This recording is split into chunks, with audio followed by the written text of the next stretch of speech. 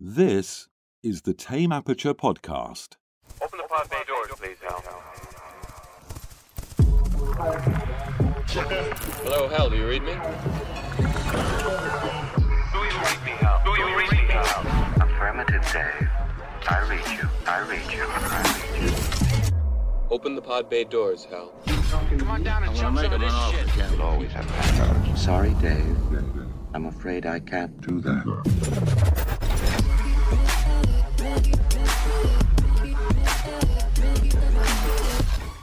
Welcome to the Tame Aperture Podcast, where we talk all things movies from first-time directors, indie films, art house, and much, much more. Today on the podcast, we talk the 2021 Netflix film by director Kim Tai-hung titled Eighth Night. With prayer beads in one hand and an axe in another, a monk hunts down a millennial old spirit that's possessing humans and unleashing hell on Earth. The film was released in July of 2021 on Netflix. I'm Gabe Vienendahl, filmmaker, film instructor, and movie enthusiast, and I'm joined, as always, by co-host, veteran podcaster, and editor, Mr. Alan Martindale. And again, joining us on the last episode of Horror Month is filmmaker Brandon Richardson. Hey guys, how the hell are you? Good, man. This movie, I'm also going to call it just Supernatural, the movie. Yeah. This is like watching a long Supernatural episode. Yeah, there was I think, okay, I'm going to go Korean. I want to bring a little international flair. It wasn't my first choice, but it was the choice that was most accessible. I figured Alan and Brandon both have Netflix, so they can access it easily. Because what I found out, by the way, is when you get into Korean film, not all the best films are accessible on streaming platforms. And what you have to do is buy the DVD. And the DVDs cost $20, $30. And I was like, well, that's not happening for this podcast. Yeah, because imports, right? Yeah. So I was like, what's accessible? Pull it up. Of course, you Google it. Here it is. Eighth Night comes up. And admittedly, look, if you read, for me at least, when I read the synopsis, I was like, I'm all in. Yeah. Sounds cool. A freaking monk traveling around with prayer beads and an axe. Like, who's not interested? Hell right? yeah. When you say monk and axe in the same sentence, sign me up, right? Sign me up for that. But then it just kind of turns into a little bit more of, and look, you say Supernatural, the movie, and I like Supernatural, the TV show. Me too. And so I didn't hate this movie, and we'll get into the depths of it, but it wasn't the setup that I expected, right? It wasn't the same. It wasn't what I had hoped for. It almost felt a little like, and this might be a little bit of a stretch, like Supernatural meets Lord of the Rings a little bit. Dude, I definitely picked up a Lord of the Rings vibe. Yeah, right? Okay, good. I'm glad I'm not the only one, because I definitely, from the get-go, it kind of feels like Lord of the Rings. Contemporary. Yeah, contemporary Lord of the Rings, for sure. What? Yeah, I didn't get the Lord of the Rings vibe. Maybe I'm just not a Lord of the Rings aficionado like Brandon. He is actually Frodo on Halloween. That's what he dressed up as when he had long hair. But Brandon, let's talk about that real quick. Hold your hair up for us. Oh, yes. Brandon cut his hair. For those watched previous episodes of the podcast, you can see here now Brandon, oh, look at that. And Brandon's going to donate it. What a good man. Yep, some little kid will be wearing these lovely locks. Going to have those Jesus locks on his, and he's going to love life. And I love that. That's great. So, yeah. Haven't figured out what I'm going to do with it. Maybe I'll shave it. I don't know. We'll see. Is it going to be like on that Simpsons Treehouse of Horror when Homer gets the hair transplant? Yes. Snake? Dude, that was like a classic one. Epic. I just picture Brennan's hair taking over some poor kid. Hey, wait, you just wrote out a premise for we can just steal a Simpsons idea and make a whole movie from it. Let's do it, man. Let's do it. Because look, this film here, Eighth Night on Netflix. It kind of had, I mean, not that it's that same thing, but the concept being that there's this monster that takes over bodies. Mm-hmm. This is Brandon's hair possesses people, right? A young We'll kid. call it transplant. I like it. I call it Harry. Let's get it in development right away. I'm listening. Let's end the podcast and go right into a writer's meeting. Let's go.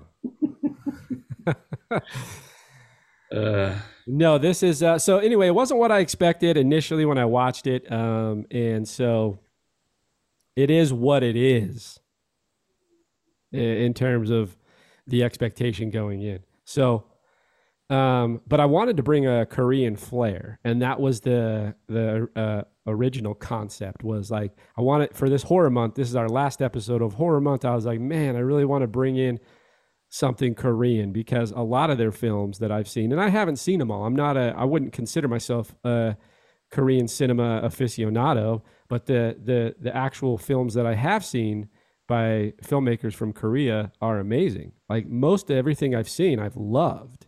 It's So well, and then so I was thinking about this, and I have a question. Do you think that, like, you think of Train to Busan, you think of Parasite? I Saw the Devil. yeah. We did an episode on that. Are we getting the best of Korean cinema here in the US, or are they just adeptly talented at making films? Because this movie is not great, but even as a miss, I think it's good.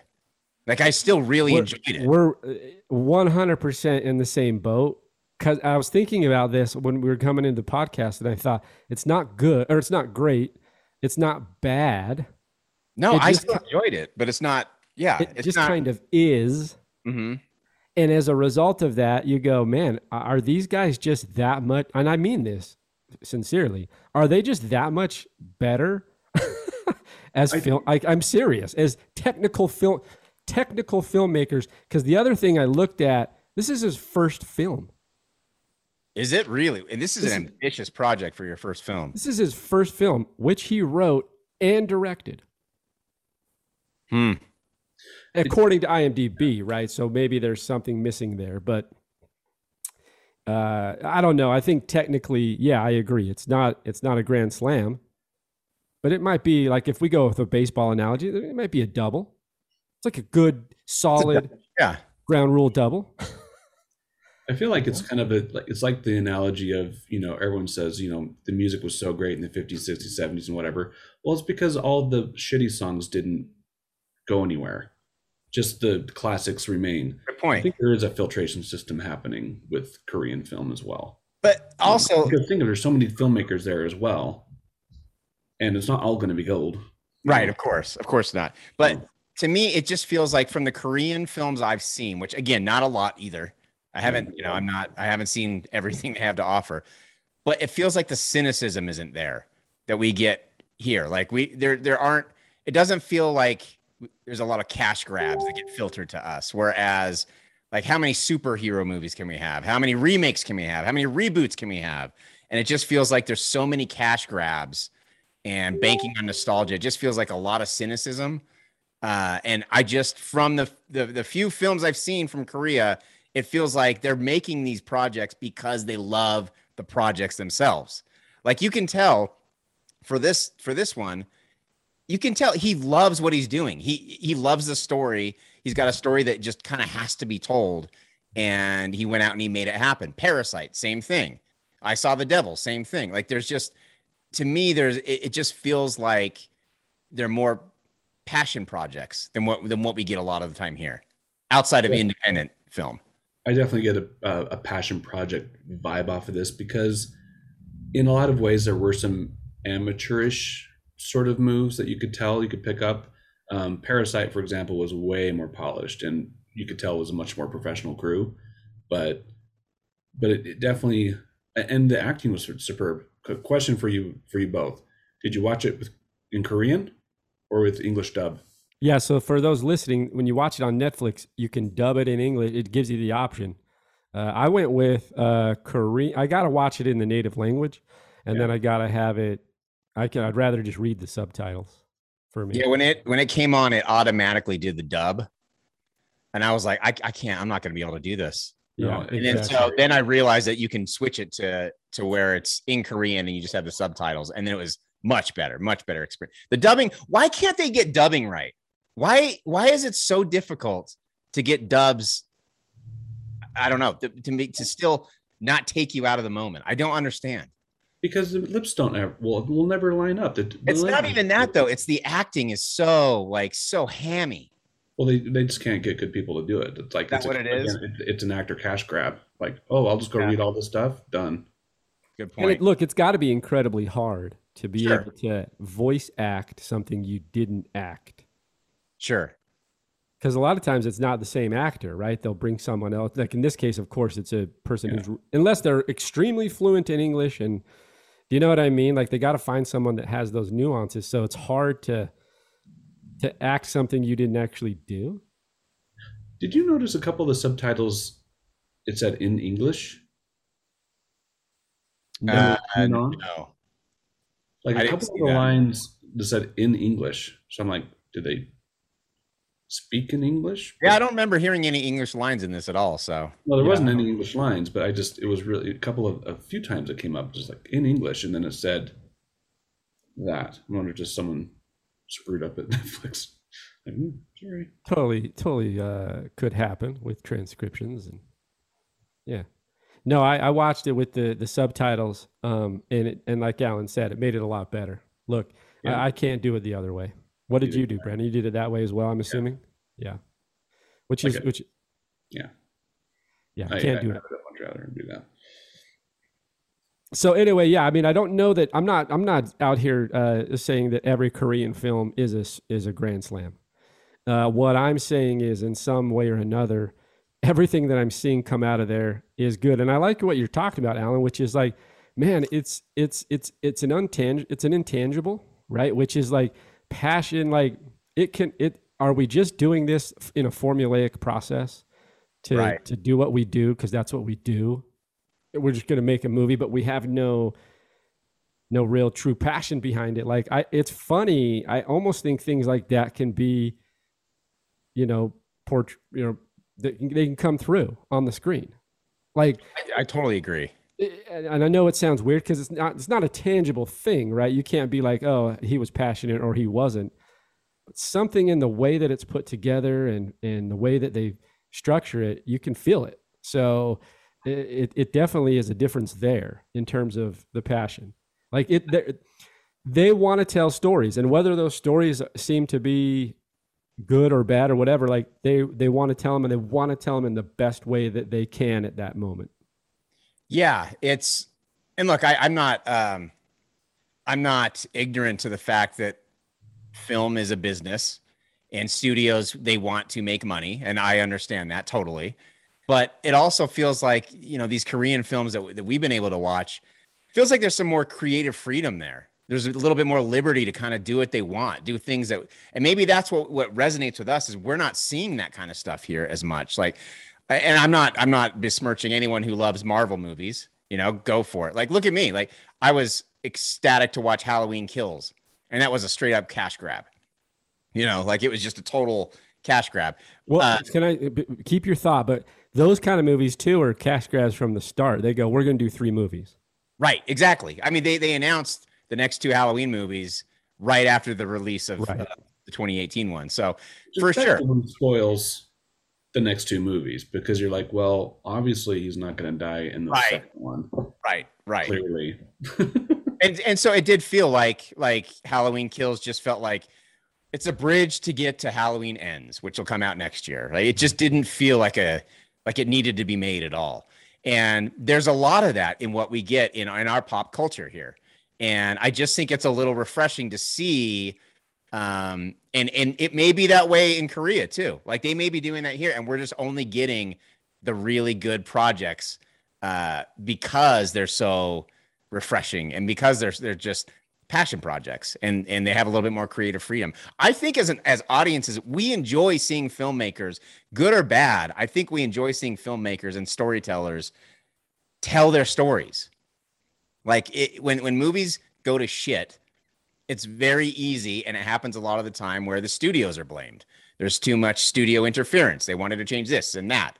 And so I think when we get the sense that this is a story told from the heart that they just had to tell, I think it resonates with us for some reason.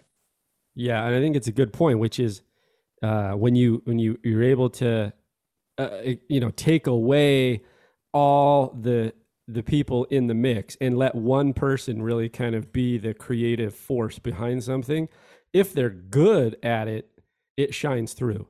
And it actually dilutes and taints the project if you have 10 other voices coming in and saying, hey, do this, do that, do this. And in this case, it almost feels like they do a pretty good job at just letting the creative head and the director or the writer kind of explore his vision or her vision, right? So, well, let me give you an example. So we also watched Bad Taste, which is Peter Jackson's first feature.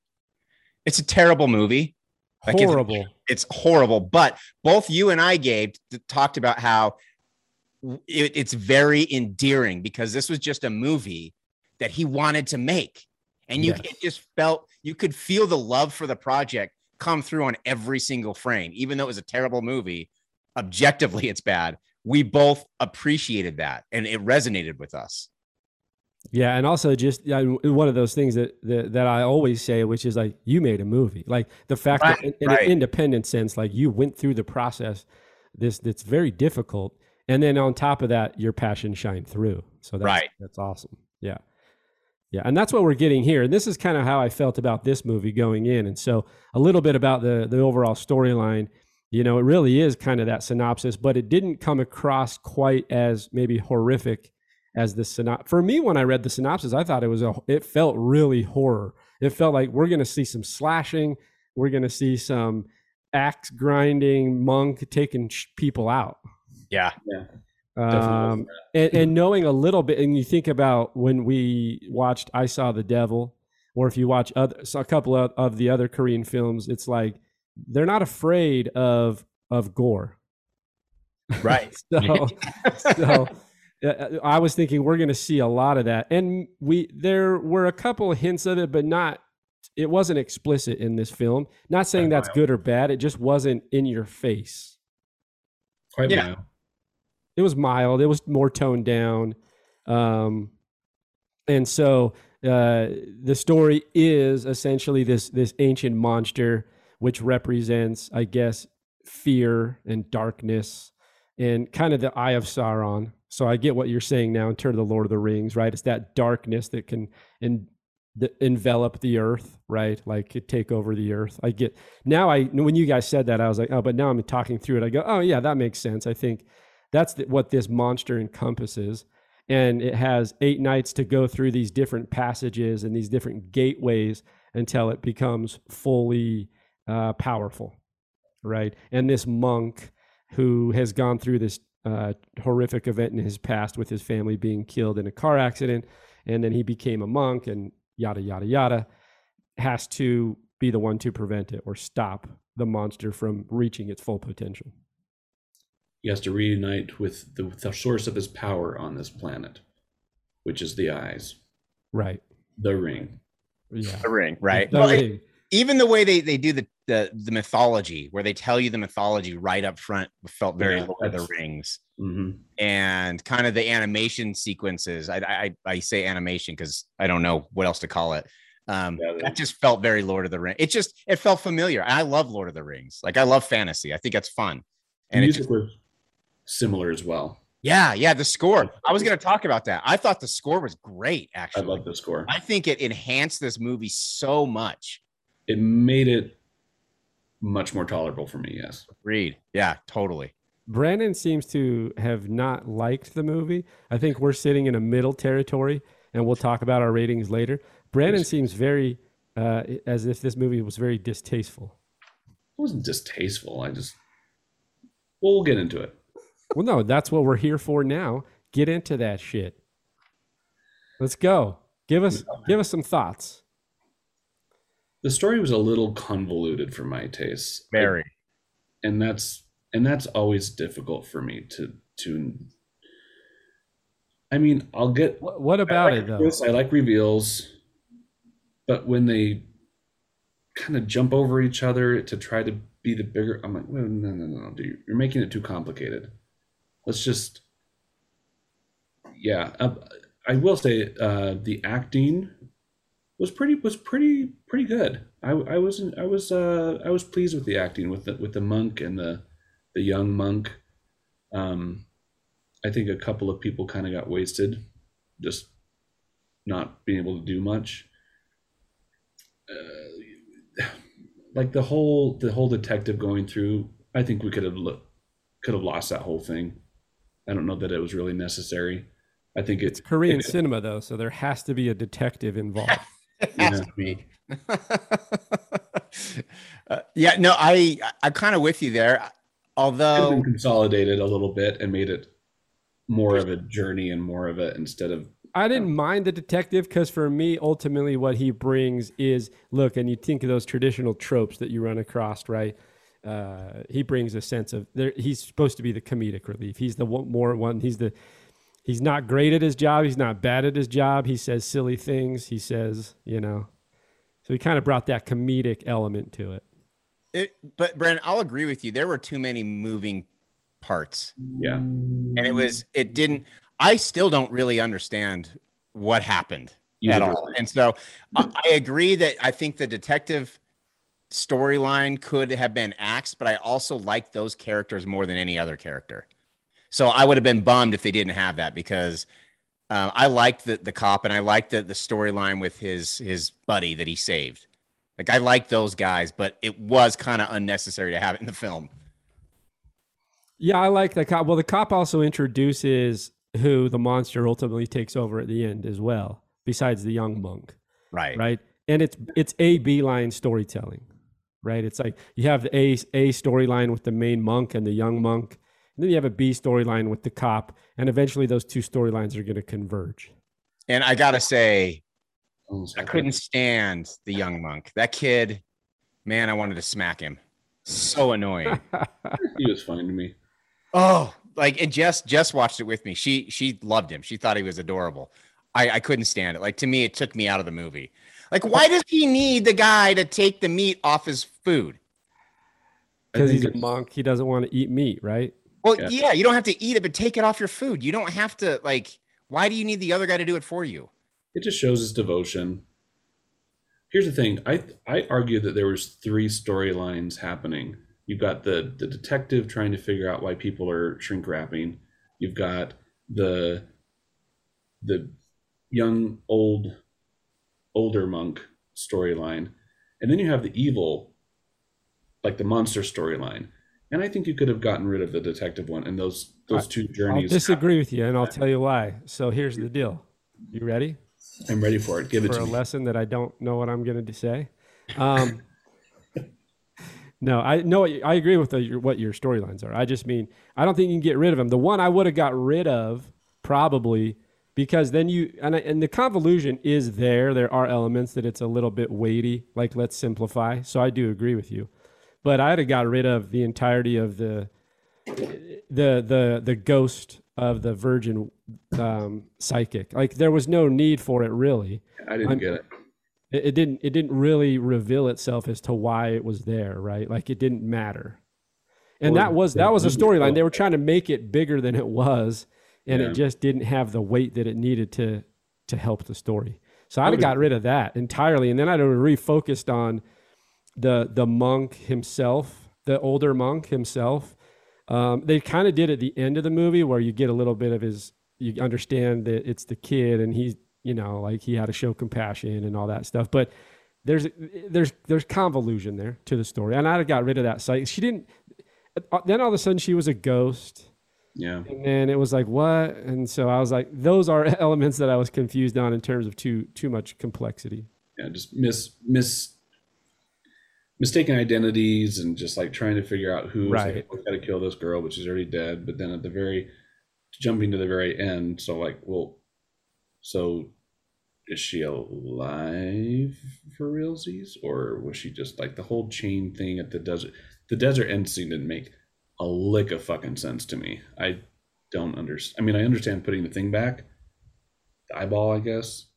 But how do you get the eyeball if you killed it? There's a lot I don't understand. Yeah, the ending did. The ending started to fade off a little bit. It could have, and I'll tell. I think it could have ended much earlier. And this is a thing with filmmakers. They don't know when to cut it off. Peter Jackson included. So we're talking about Lord of the Rings.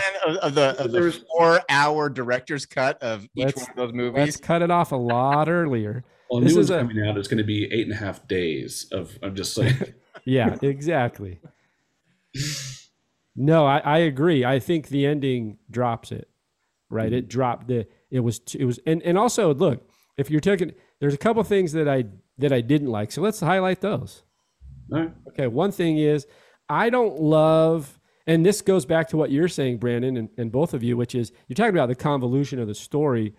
And I particularly in this case didn't love the editing style in terms of the transitions from scene to scene.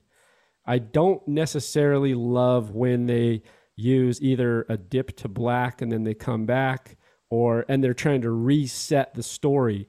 To me, the story should be able to transition by itself without a cut or without a dip to black or without a let's reset the entirety of the narrative. Does that make sense? And so every 5 minutes or even less, really, there's a dip to black or a cut to black and then a fade back in. And that, to me, in any film, and not just this particular one, is, and it can work sometimes. I'm not going out here saying that this can never be part of movie making, but it oftentimes, for me, is detrimental to my interest in the story to a level, right? To a degree where it takes me out. Then they want to reset me into something new. And then I got to reestablish. And I think editorially, transitions, for the most part, should be able to seamlessly cut all the way through. And the transitions between scenes, whether it's location to location or character to character, they should continue seamlessly without those kind of cut to blacks. And it just was too often. I don't mind it coming in once in a while, but it was like every 3 minutes it was let's reset. Do you know what I think of every time I see a cut to black in a movie? Commercial break. Yeah. It feels like it's a commercial break. And it's not the format for that. Again, like there are narratively it can work, but that's almost the exception, like it's not very often. And so it just feels like a TV movie when they go to that. I agree. It's like the POV hit over the head. Yeah. There's other ways you can do that. That was one thing. And then the other, and this isn't a knock on him, I actually think they did a good job. I don't know. I'm kind of, or I'm up in the air about it. I'm on the fence about the special effects. I'm on the fence. That's where the amateurish sort of like first time sort of stuff happening. That's where I was getting a lot of the vibe. I mean, they were fine. They were not amazing, but it was like, that was After Effects in an afternoon, kind of stuff. Yeah, exactly. And that's really where the supernatural vibe came in, because especially early on in that show, if you look at those special effects, they were not good. They're all like so dated. And so that's kind of what I was feeling. Like it's like the eye and the cheek just didn't look. There's just something wasn't right with it. It needed a little bit more massaging to make it look right. Yeah. Because it could have been a very creepy thing. That's a creepy, good idea. Yeah. If you want to scare someone, but it's just, man, you really got to pull it off. And there were these moments where they used, I thought, cool sound effects and cool camera techniques to create that horror type vibe, where you think of tradition, like where he sees the young woman in the alley, right? The high school girl kind of dressed in the high school uniform. And then she does the weird, like to me, just the practical effect of her smiling, like doing was creepy. Right. So creepy. Like that kind of stuff. She nailed it. And also the other guy who does it later nailed it too. But that could have been something that came across as really cheesy and really stupid. You got to have an actor who can pull that off. And I thought she nailed it. Mm-hmm. There was also a couple of interesting camera moves that I thought were admirable. Like at the very end, when it's tracking along that tree and you're not really sure of your orientation, and then it ends up being upside down and he slowly flips it around. I thought that was kind of a cool move, and it actually did say something to me. I'm like, all right, I didn't notice the camera move, but I kind of understood why they did it. It's like to kind of just throw you off a little bit. And I was like, all right, I'm okay with that particular move. And but no, I mean, it just had the vibe of a lot of first-time filmmakers. Maybe there's definitely some seasoned people in there, but just it was kind of a mix. You can just feel that mix Brandon always comes in and he's like, "Oh, I can do it better." I've never said that once. That's the vibe I'm getting. You're like, "Oh, give me that shit." Like, you said you're going to do the third Halloween. Right? No, I'm making eyes without a face. Oh, that's right. Oh, that's true. Yeah. You probably could do that better. I think we all could. We all could do that. Pretty dating. Try to get some French influence and just. But I mean, I thought it was. If you think about, I also thought that it was filmed. I mean, it was filmed well. The cinematography was nice. I thought it was put together. It looked clean. It looked professional. I thought, whoever was behind the camera did a good job. Yeah, no, I agree. I thought that was it looked beautiful. It was too dark at moments, but that's okay. I mean, it's supposed to be kind of a dark film, but I thought it, I mean, filmmaking wise, I thought it was technically done very well. I just think there's some story problems that drags it down quite a bit. Yeah. The convolution of the story, too many elements going on. Not enough, too many kind of, in some ways, for me at least, maybe even you have too many antagonists. You have the old monk, the new monk, like maybe just really, I mean, I think that the primary one, if I had to pick one, I'm going to go with the old monk because he's got to overcome the past. He's got to overcome that thing that he struggled with throughout the entirety of the movie. Perspectively of the audience, the POV is the young monk, but I think that becomes convoluted, right? You have all these characters. You're not sure who to, I mean, you know who to root for, but you're not sure which one's the primary, right? They're both kind of just there. Well, it's and then like, adding, go ahead. No, I was simply going to say, because we're talking Lord of the Rings, we have Sam and Frodo, right? It's like we have two people. And if you think about the story, I mean, this could be debatable. All the Lord of the Rings heads out there are going to be like, that is blasphemous. I mean, Frodo is the leader. Sorry. No, he's not, says Brandon. It's Sam. Sam saves him at the end. But anyway, I just feel like too many things. I just want one person to root for. And there's a simplicity to it. Like that helps with the simplicity if we narrow down the focus to one person. So that's the thing. Like Lord of the Rings, it starts off super simple. Very, very simple. Like as big of a film as it is and as big of a story as it is, it starts off with one thing. And then as the movies and books progress, the story gets more and more widespread and big. And I think this one tried to just cram too much shit in there at once. Yeah. Yeah. And the Lord of the Rings, he also gives himself that bandwidth. He gives himself the ability, like you said, to start small and grow into the larger picture. Right. Yeah. And here you don't have the time, right? Because you have 2 hours. You don't have 6 hours or 6+ hours, 1,200 hours if it's the director's cut. And Peter Jackson just says, like, use all the film. Just use it all. Don't even make cuts. Yeah. The same scene you see like The Master, then you see all of the coverage both ways. You hear action and cut on the end of every clip. I would have liked to have seen, one thing I did like is that they gave the protagonist kind of even though he was a good guy, he gave him a task, like a moral issue task: kill one person, save the world. I do enjoy that. Because it's the struggle of, the greater good versus, you've got this human right in front of you. I feel like when that's done well, that you feel the conflict yourself. And I did enjoy that particular aspect of it. Even though the person they had to murder, I guess, didn't exist, or did we? Well, I'm glad you brought that up, because that actually just kind of I think you just shed light on why I hated the fact that she was a ghost. Mm-hmm. Because that's a super interesting moral dilemma. Yes. That we can connect with. And, mm-hmm. and it makes you wonder, how is this going to end up? And then when it's like, oh, just kidding, she's already dead.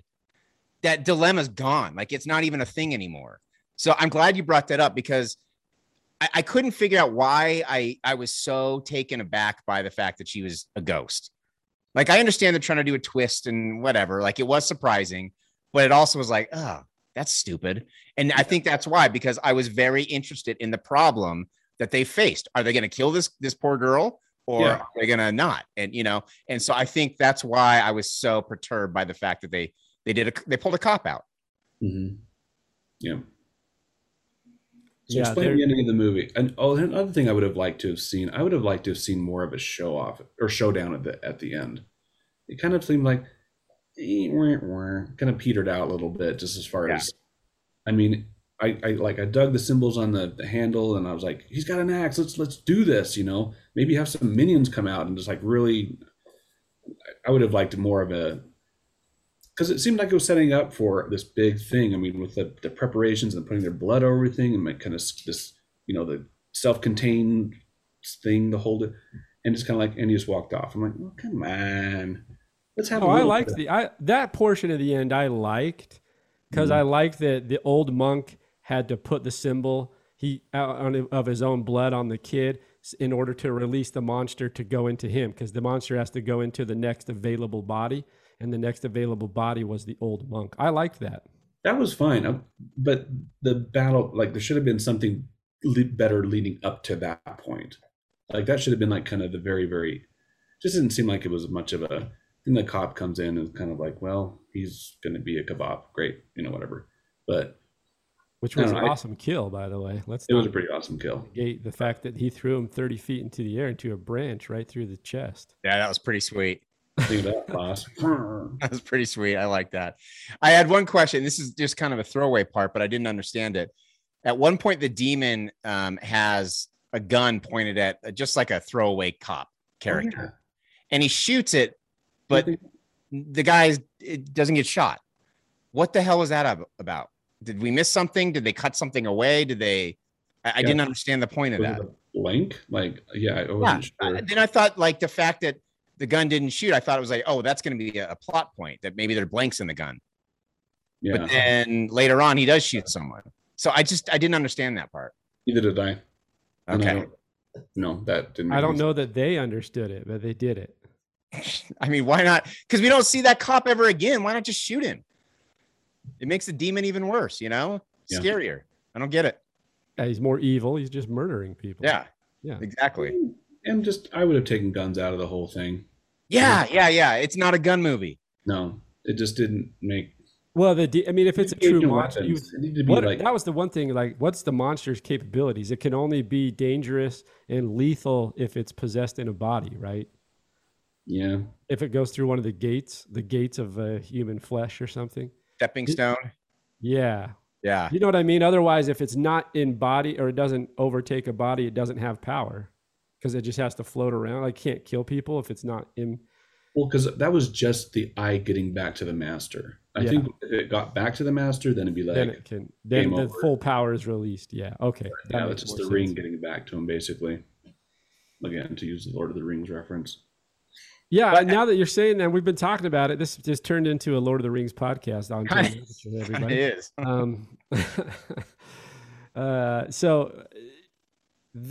But I did like I thought the ending was too long. What's the best horror scene in the movie? That's my question for both of you.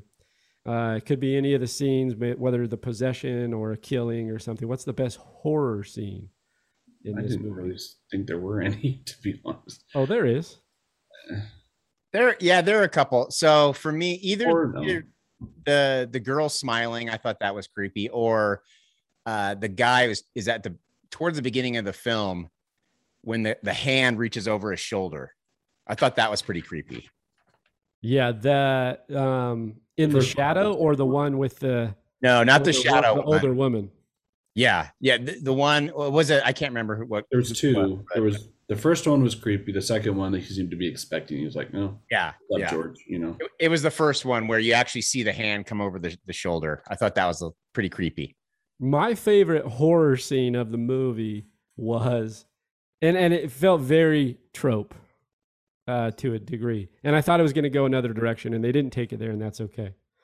Was the guy in the tunnel on the motorcycle who sees the stranded girl, and this is 100% horror film.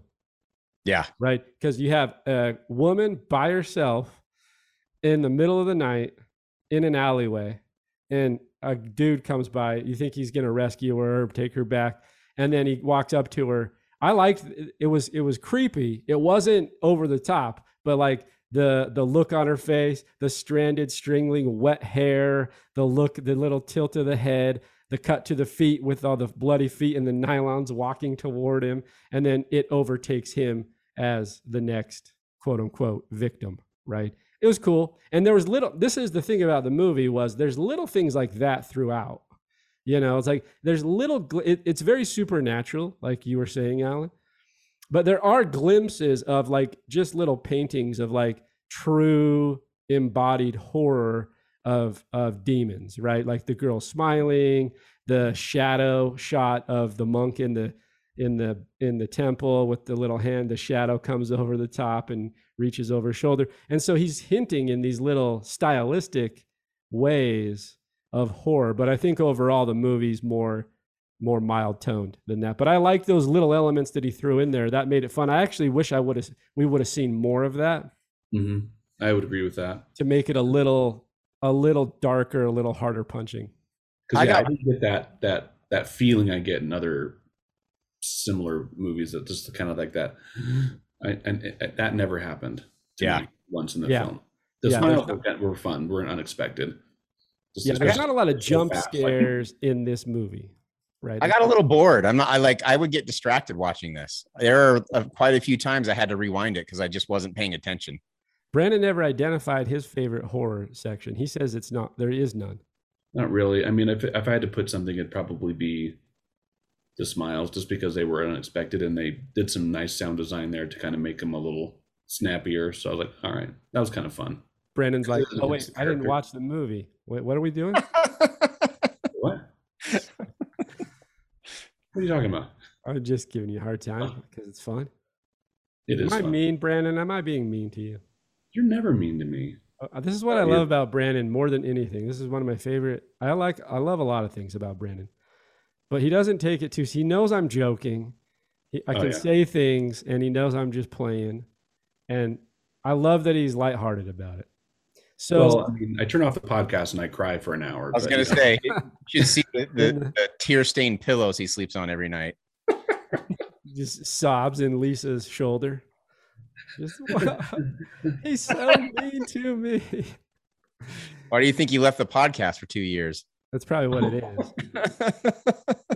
is. Brandon knows. Here's the thing, though. Brandon knows in his heart of hearts he's one of my favorite people. He already knows that. And he knows that. You know why he knows that? Because I've told him that. That's how you told me straight up. So, okay, let's move on to let's kind of get into some is there any we wanted to cover briefly, maybe Brandon, you can cover this section. I feel like it would be appropriate. I just wanted to cover this kind of tragedy that happened down in New Mexico this last week. It's not our place to really talk about it, but I just think as filmmaker, there's a level of respect and admiration for the tragedy that happened. Do you mind just kind of sharing it, and then we can maybe briefly discuss it? Yeah, I mean, having worked on a few features that have involved firearms, we've gone through those safety procedures. I have been an actor that has fired a weapon at another actor. And I have to tell you, the very first time I did it was for a tribute to The Matrix, which was made in like 1999. And I played an agent, and I did fire a weapon at a fellow actor, and we burned one take because I hesitated to do it, and I couldn't, because it is, I mean, we had a sheriff and a prop master there, and they went through all the procedures and double checked everything, and so it was as safe as it could be, but there's still that risk. And especially now with what we can do with visual effects, there's absolutely no reason to fire blanks on a set. And I just feel like the risk isn't there when you can accomplish something visually in post. You still make a gun that does the kick, so you know it can still have the motion, everything like that, but there's no reason to put a round in there. And unfortunately, it sounds like they cut a lot of corners and people were already concerned about safety. And having been in the position of the first assistant director before professionally, safety is absolutely paramount. And this is a tragedy that could absolutely been completely avoided. And I just feel I feel I feel horrible for the crew around them because everyone's going to second guess themselves and wondering if I was the one. Was it me? I feel bad for Alec Baldwin. That can't be. He's probably in a dark place right now, going through knowing that he literally pulled the trigger on someone's life, and that's. But I mean, as a filmmaker myself, if it is a thing with a gun, I'm committing to never rely on blanks ever again. There's other ways you can do it. It's so easy to do it now. There's no reason. Yeah, and for those that don't know, which I'm assuming is very few of you, this is a tragedy that happened down on a New Mexico film set with one of the cinematographers. Her name was Helena Hutchins, and she was killed on set, which is a real, just really sad. So, yeah, during the rehearsal, even so, she was standing behind the camera. The director was behind her. I'm just trying. There's no. People are saying there was a live round in there, but again, having worked on a couple of sets, live rounds don't even make it to the set. There's no reason to bring a live round to the set. So, well, kind of what happened with Brandon Lee in The Crow. Just a little bit of something gets in there, and it's still a project. It doesn't have to be a bullet. Yep. If something's in that chamber, it still gets propelled forward, and it can. Yeah, I mean, safety on set, as you mentioned, Brandon, is like number one. And look, I'm not here to speculate on the news of what happened. I'll let the investigators do that. I just know that it's a tragedy, and it's really sad that something like that had to happen. And from my own experience, like one thing I know is like in two forms of experience, one professionally and one academically. I mean, we get students that would used to come to us and go, "We're going to do a gun scene," and we'd say, "No, you're not. You can't do it." And if you got like Todd and I both at the Art Institute, we tried. I don't know whether students listened to us. If students came to me or Todd with a gun scene, we'd say no gun scenes. We did one under the Art Institute.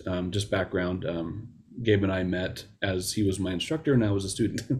But we did one, but we did it with a fake gun, but we went around. Airsoft gun. Yeah, it was an airsoft gun. Yeah. And we did it with police involvement. We did it in a neighborhood, and we knocked every single door. We said, "This is what we're going to be doing." The police are involved. The police was there. He double checked the weapon for us, just to make sure it was an airsoft gun. And we did the scene and nothing happened. And this goes outside of like gun safety too. Look, when you're on set, hold those. I mean, safety first and always. Like if you think you're not taking enough precaution, take way more. Like just always go on the upside of precaution. You know.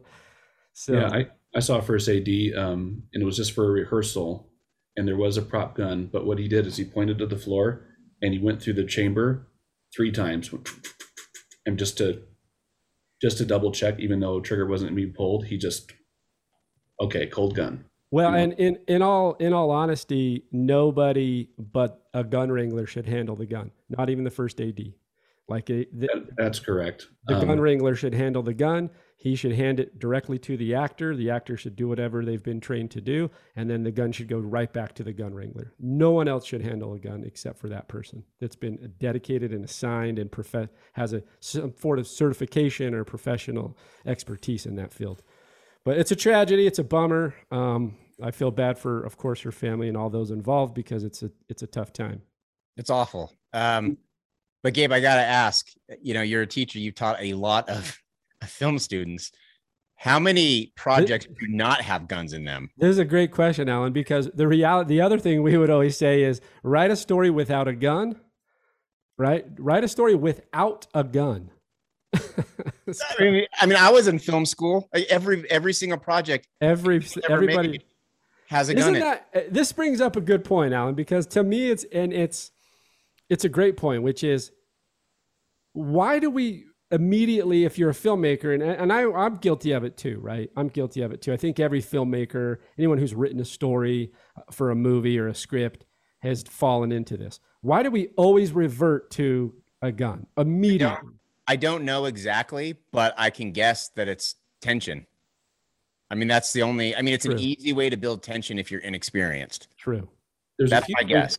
I mean, there's a few places like it would make sense to me that I would do it if I'm doing historical, based on a true story, like an Arab. I get it. I just mean like what I always saw. To Alan's question is like you write a short film and somehow, some way, a gun always just and it's not even necessary. I mean, I agree with you, Alan. That's a good point, which is it does build tension. So that's an immediate, no pun intended, trigger to build tension, right? But like, why are we always reverting to that? So not to make lighthearted of something that obviously wasn't, like I said, tragedy. And I hope everyone involved can kind of move forward and they can get things solved and figured out.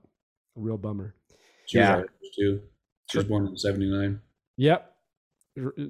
She's our age basically. So it's a tough thing. I have a friend who's actually went to school with her at AFI. So he knew her quite well. Actually made a movie with her. So on a lighter note, we'll get back to Eighth Night, which is a Korean film currently on Netflix. Brandon's possible favorite of horror month. Aside from the two that will not even air, they won't even see the light of day, is possible, which is Sleepaway Camp, which was his. So we for those listening, look, we made 2 podcasts. Gabe really messed up. Let's just call it what it is. I'll take full accountability. We filmed 2 podcasts. One was Sleepaway Camp, which is a movie I picked from the 80s. Brandon's, besides this film, that's his favorite film. Correct. Right, give us your summary, your rundown, your rating on Eighth Night on Netflix. I would have given it higher if the story was a little bit more solid. It felt like they probably wrote it out longer, but maybe in the editorial process, some things got taken out that might have bridged a couple of gaps for me a little bit easier. I wanted the movie longer. Or yeah, hey, Peter Jackson choices. But ultimately, I always go back to what Gabe says too, because I've said that 1,000 times. Like, but they made a movie, and they accomplished it. It was done well. I wouldn't call it beautiful cinematography, but it was done well. And am I giving my rating right now? Yeah, I'll give you a rating. Oh, let's see. I will give it 6.5 meatless hamburgers. So is that 6.5? 6.5 meatless hamburgers. Meatless hamburgers. That's a little nod out too. And before, and Brandon, I keep doing, I did this last time, so my apologies. Brandon's already given his rating. I forgot, I had one Google review that I needed to read because that's all there is. At least that I can find. So Brandon comes in though at 6.5 meatless hamburgers, otherwise known as a vegetarian burger. Or just buns. Just buns that haven't, it has to be removed by someone else. That's what qualifies this one. Wait, so did he just not want to touch the meat? I mean, that's fine. It's you don't touch the that's fine. Like, I get it. You can get that meat off your burger without touching it. Yeah, you just dump it over. Yeah. It's not hard. That it just, all right. Doesn't matter. I could go on. That was just part of the character. This is what Alan's getting hung up on, of all things. He's like a freaking baby or like a dog or something. It's like he has it is very babyish in this film, but I think that's the character too. He's trying to be there's a naivete to his character because he hasn't seen the world. Oh, and I get it, and I understand that, and I understand that's the point of the character, but also you don't have to go that over the top. He's like, Alan's like, also why? Yeah, why? Here's the quick review. 4 out of 5. It says it's slow paced, interesting, and a good movie. A great one-time watch. It was confusing at the beginning. Then, when you feel like you've started following, they throw a twist to confuse. Actually, I agree.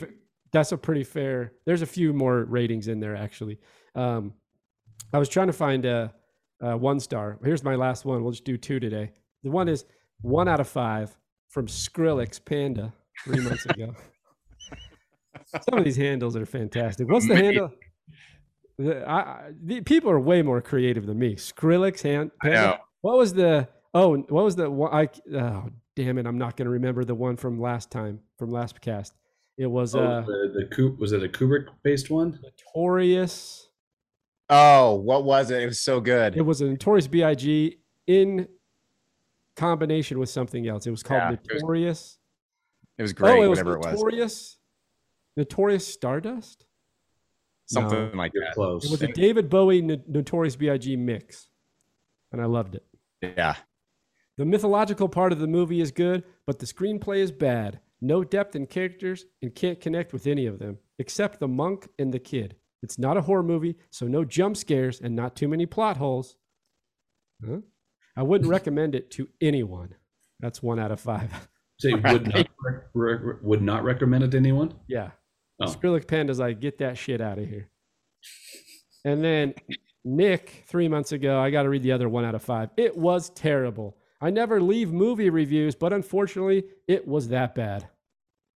Those are my favorite reviews when the movie's so bad that they just can't help themselves but have to review it. And he says, Alan, he says, all the good scenes are in the preview. Waste of 2 hours of your life. 15 people found that helpful. I mean, it's not necessarily wrong. It's not right, but it's not wrong.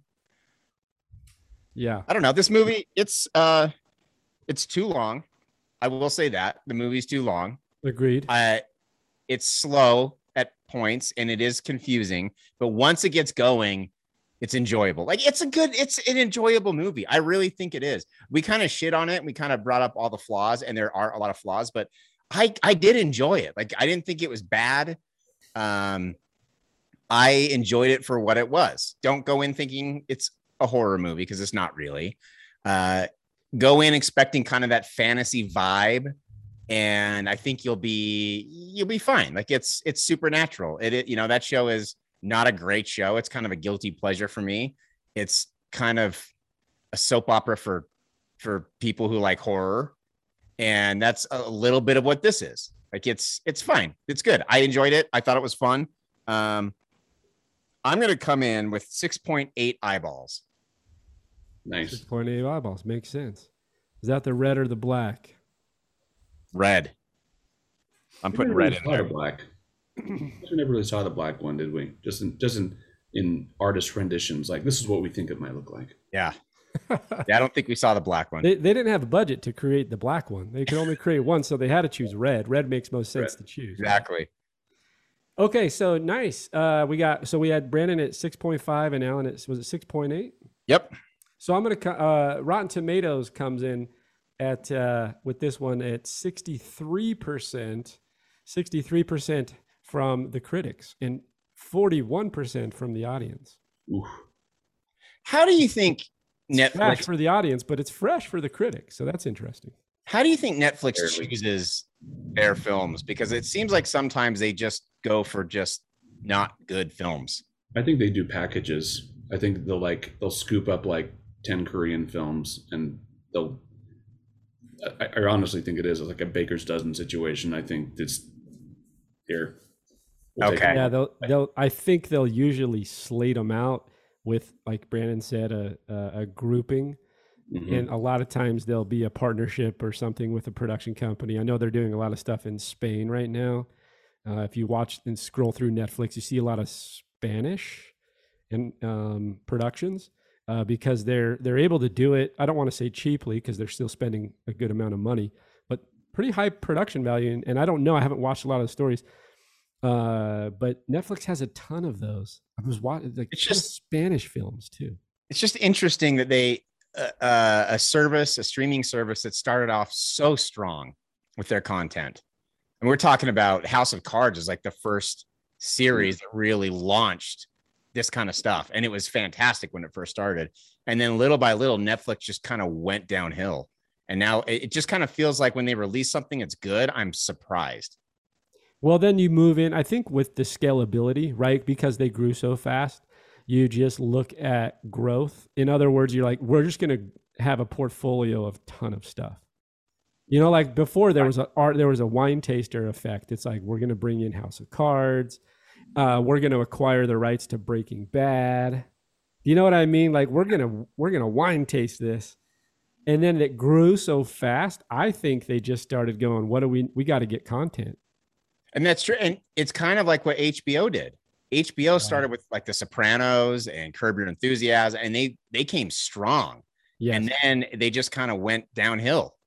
And again, like now they're going into the true crime documentary stuff, and that's definitely better. But it just feels like when they have an original show that's good, I'm surprised these days. And which is so weird to think about, because if you would have told me 10, 15 years ago that HBO wouldn't be good, I'd be shocked.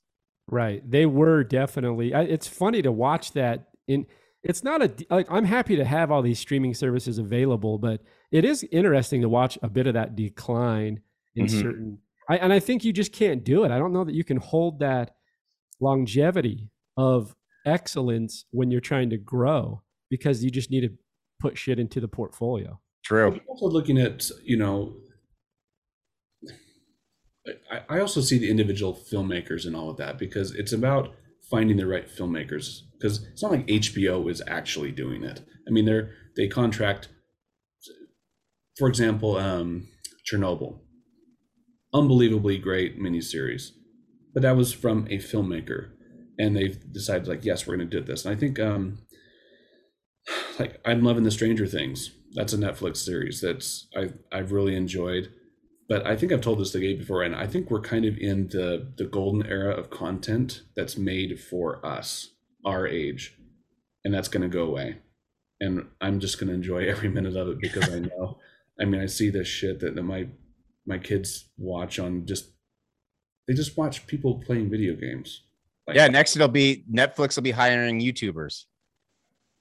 They kind of, so we just watched Free Guy. I don't know what that is. It's the Ryan Reynolds movie. He's a video game character. Oh, I liked Free Guy. But they had YouTubers in there, like actual YouTubers. Yeah, actual. As cameos, like gamer YouTubers. And my kids cheered. Free Guy's also, it was on Disney Plus.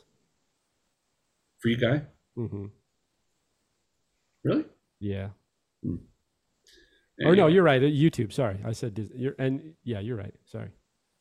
But yeah, when we get those original stories, I think HBO really does well with historical dramas. Because again, Chernobyl I've watched it 3 times. It just so good. I don't know. I mean, Free Guy is huge too, though. You have Sean Levy, and like there's big time directors and people involved, right? Yeah, and a ton of cameos, and Ryan Reynolds is hot as butter right now. So I like him. I think he's funny. I liked Free Guy. I thought it was silly, and it was a good watch. I enjoyed myself. Let's move into popcorn flick. Oh yeah, which I love. I love those. Did you watch Midnight Mass? Yeah. No, not yet, but it's on the list for sure. I fell asleep with it on last night, and so I don't know. I can't tell you if it's good or not, but all I know is the parts that I kept waking up to were super boring. I would give it's a little bit of a slow start. I probably won't make it in. Boring, like debates about whether religion should be taught in school. It's like I have that in real life. I don't need to watch this, but I'll give it a chance. I'll give it a chance. I'm talking from someone who is just kind of in and out while it was on. So it sounds like me with The Witch, Alan. Yeah, probably a little bit. I would say the two are very similar in pacing. Let's just put it that way. Oh, I mean, obviously, it's a little bit more, compact. You love The Witch, though. No, I do love The Witch. I can handle it in a feature. When a series, like I don't want to have to watch 5 episodes to finally be good, because there's too much stuff out there that's really good. That if I gotta wait 5 episodes for a series to get good, I'm not gonna last that long. 3? No, the first 2, and then the third one. That's when stuff starts happening. All right. I mean, I have not watched it, so I'm coming from someone who's just seen bits and pieces of it. So I'll give it a try. Neither have I, and I'll it's on the list. I think eventually I'll get around to it. Let me jump into my score on Eighth Night. So this trailer, it tricked me a little bit. And usually I don't watch trailers. I usually don't. This trailer tricked me into thinking it was something it wasn't. The synopsis that that I read tricked me into thinking it was something it wasn't. So for that, I'm a little disappointed, right? Because I didn't, but overall, I mean, there's elements to the movie that I enjoyed. It's not, like you mentioned, Alan, I don't know, and I would agree, is it's not really a horror film. It's got a little bit of mystery and thriller and supernatural, and there's glimpses, like I mentioned, just of like 10-second shots that feel horror. It's not extraordinary. It's not the best movie that you're ever going to watch. Technically sound. I think it's put together well. Little convolution in the story, like was mentioned. But I think, to be honest, I think they missed it. I think they missed the opportunity. I think that it's a better concept and it could have been a lot darker and a little more sinister than they made it. They made it a little bit higher end, higher fluff. Nothing wrong with that. I think for the first time, if this is indeed his first movie, he freaking stomped the shit out of it, because it's on a first-time director. He did a great job. I just think they missed the boat on the darkness. So with that said, I'm going to come in at, we had a 6.5 from Brandon, a 6.8 from Alan, and I'm going to come in lower than both of you. Not because I don't enjoy the movie, but it's not rewatchable. I don't need to see it again. And like I said at the beginning, it's good. It's not great. It's not bad. It's just, it is what it is, which means it's forgettable. Yeah. So 6.2. 6.2 white sneakers. Nice. And by the way, I want to mention, you gave this a 6.2. We talked about bad taste. Yeah. Bad taste, you gave a 7.3. Yeah, because I do like, look, admittedly, what did I give Sleepaway Camp? That's a shit film. Let's see. Sleepaway Camp gave 6.9. Okay, Oh my so God. that's what I mean. I like. Wow. Wait, what did Brandon give Sleepaway Camp? A 5? I'm something? sure. I was like, what was it? 4.2. Lucky they got that. And what did you give it, Alan? I gave Sleepaway Camp 7.0. 7.2. Yeah, me and Alan we're fools for shitty B movies. Yeah. I do. I like shitty B movies. I'm not gonna lie. Again, like if I'd have known what I was going into, I probably would have been better. But No, I that's can't- the cop I out. have to give the rating that I felt at the time. I can't go back in time, because like when I watched like Troll 2, I knew what I was getting into. I love Troll 2. No, that's a shit movie. Yeah. Yeah. Dude, popcorn scene sex. Hello. But the Bologna sandwiches. The bologna sandwich. the documentary about Troll 2 is much better than the movie Troll 2. Correct. It's really good. I think it's called Best Troll 2 is Worst Movie. horrible. Yeah, Troll 2 is horrible. So it sounds like any movie that doesn't hit the mark should just create a documentary about how shitty the movie was, and it'll be better. Yep. Well, that's actually true with Citizen Kane. Had I not watched the document like with Citizen Kane beforehand and understood the context and the contemporary things that are happening at the time, I wouldn't have enjoyed Citizen Kane as much. Yeah, I'm with you on that, I think. I wouldn't have understand the Pulitzer, whatever. I mean, Okay, we're ending this podcast. We're going. Okay, I'm sorry. We're When we talking get about getting into Citizen convoluted. Kane, Talking about getting convoluted. We're talking about this filmmaker convoluted. We're all over the damn map. Okay, let's end it out. This is Gabe signing off with Alan and Brandon for the Tame Aperture podcast. This is the last podcast for Horror Month. Alan will probably no longer want to join us on the show because it's not horror anymore. Although, Alan, I looked at our portfolio and really we're about 50-50 horror anyway. we don't ever stray too far. We're not straying too far. We get a little into the Criterion Collection, and then we come back to the schlock. Yes, we like to get back into the nitty gritty. Yeah. It's the Tame Aperture podcast. Go check us out at tameaperture.com and on all streaming platforms. This is Gabe for Brandon and Alan signing off. The Tame Aperture podcast is produced by Dutch Angle Pictures in association with Studio B Productions. Listen, watch, and subscribe on Apple Podcasts, Google Play, Spotify, and YouTube.